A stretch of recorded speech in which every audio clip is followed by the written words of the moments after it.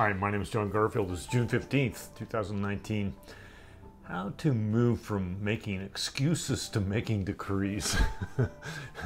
We made this, we're in the Seers and Doers online course, and we have a Zoom call with 15 people or so.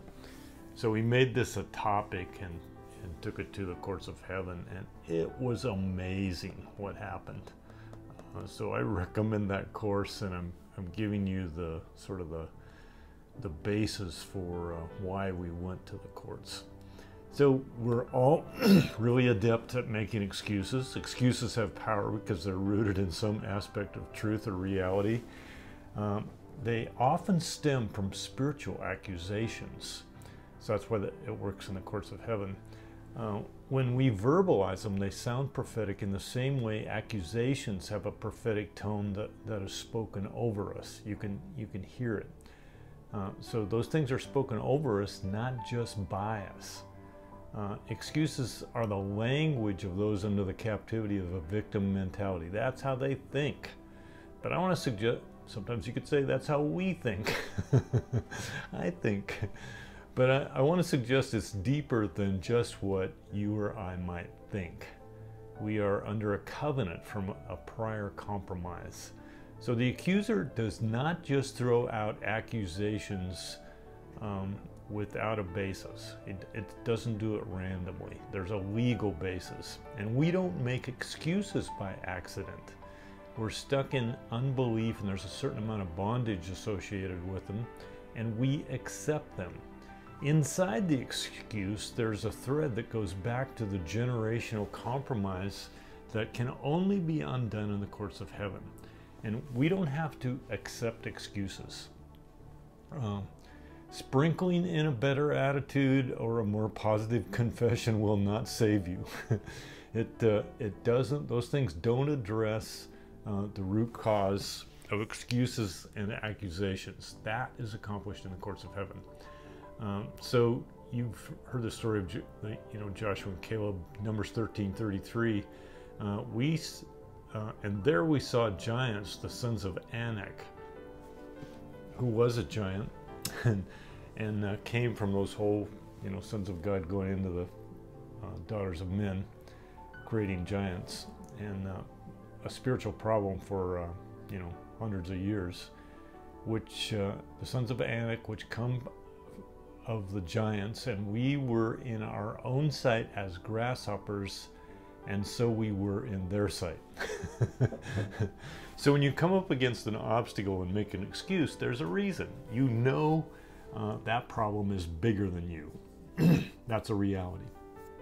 So Numbers 14 verse 6, Joshua son of Nun and Caleb the son of Jephunneh, who were among those who had explored the land, tore their clothes and said to the entire Israelite assembly, the land we passed through and explored is exceedingly good. If the Lord is pleased with us, he will lead us into that land, a land flowing with milk and honey, and will give it to us. Give it to us. Only do not rebel against the Lord, and do not be afraid of the people of the land, because we will swallow them up. Their protection is gone, but the Lord is with us. Don't be afraid of them. And then in Amos 2:9, it says, this is the Lord talking, destroyed the Amorite before them, though he was tall as the cedars and strong as the oaks. I destroyed his fruit above and his roots below. And so the Father says, I'm the one that destroyed those giants in the land. And yet there's a sense in which we are responsible to do it. So the middle ground is he does it through us. So courts of heaven, what's the accusation that empowers the excuse? So we put a great worksheet with the newsletter. So take a look at the link that takes you to that worksheet. It's really interesting. So what's the accusation that empowers the excuse? Where did it originate? And what we do is repent for the legal compromise, wherever that is, even in our generational line. If I find a generational compromise in a covenant, I will bring it to the cross. Otherwise, it's going to have influence over me. And if it bore negative fruit in my own life, I will repent and bring that to the cross as well. So I know exactly what to do with excuses. Decrees, on the other hand, are the positive side of the equation. And that is asking the Lord for decrees that go with our book or our destiny. So when we're in the courts removing or repenting for compromises in our generational line, we also couple that with asking the Lord to release our book and the decrees over my life that go with that. And I use those like weapons. They're prophetic and they're powerful. So the positive side of the equation is asking the Lord for the decrees that go with our book or destiny. We live by those decrees. We are here to invoke them with our words and works and bring the kingdom to earth. They're what give power to our message or our influence on earth. Decrees are living words heard in heaven. It's Jesus' testimony about us, and we live by them. We live by every word that proceeds out of the mouth of God, not just by bread alone. Matthew 3:16 says, it's written, man does not live by bread alone, but on every word that comes from the mouth of God. So there is nothing particularly magic about our words. There's a lot of stuff about positive confession and all that swamp of information.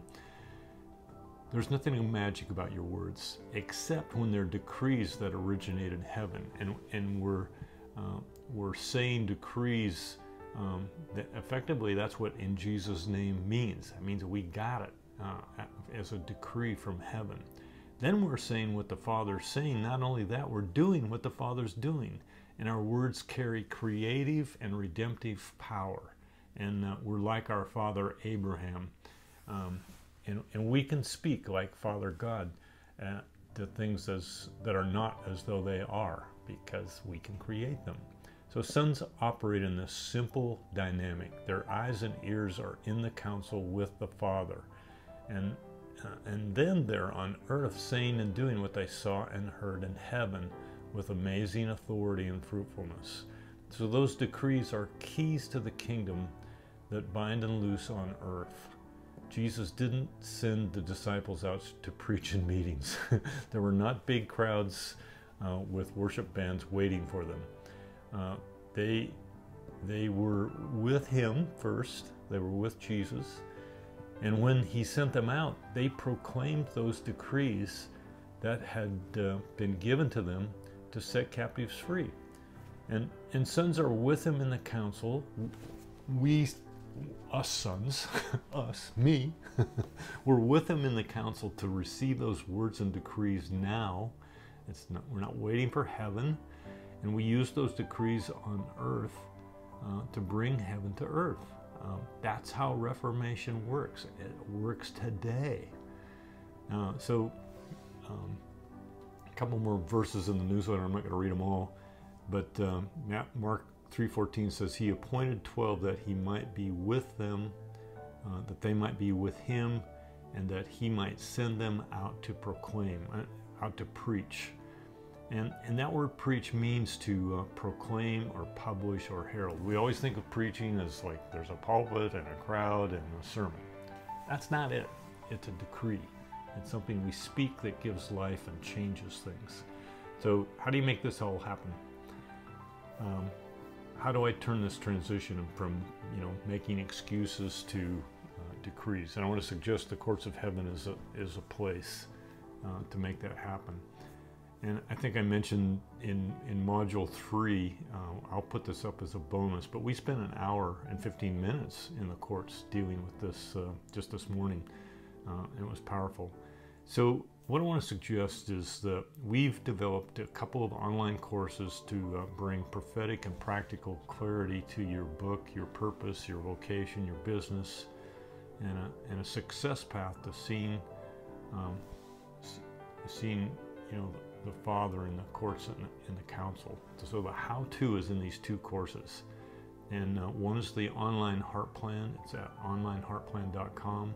There are some free videos. You can take a look. It's based on a book we wrote 10 years ago called Releasing Kings. And the second course, which we're in the middle of right now, is called Seers and Doers. And that's at Seers, and doers.com, and there's a dash on both sides of the and. And that'll help you communicate with the Father and with the Spirit of wisdom in a very practical way. This stuff works for engineers and business people. And I want to suggest it works for you. So you can start with the book Seers and Doers. You can get it on Amazon.com. And I want to suggest again that you take a look at the homework. There's a link in the blog. It's a lot of fun. Words make a big difference. And I want to suggest that we use the courts of heaven to help us go from offering up excuses to offering up decrees. It makes a difference. Amen. Have a great week. Father, in the name of Jesus, I'm releasing your people out of the bondage of making excuses and into the sonship of releasing decrees from heaven to earth, and establishing your kingdom and blessing nations and changing businesses and turning the world upside down and filling this earth with your glory. Lord, we are privileged to be alive in this hour.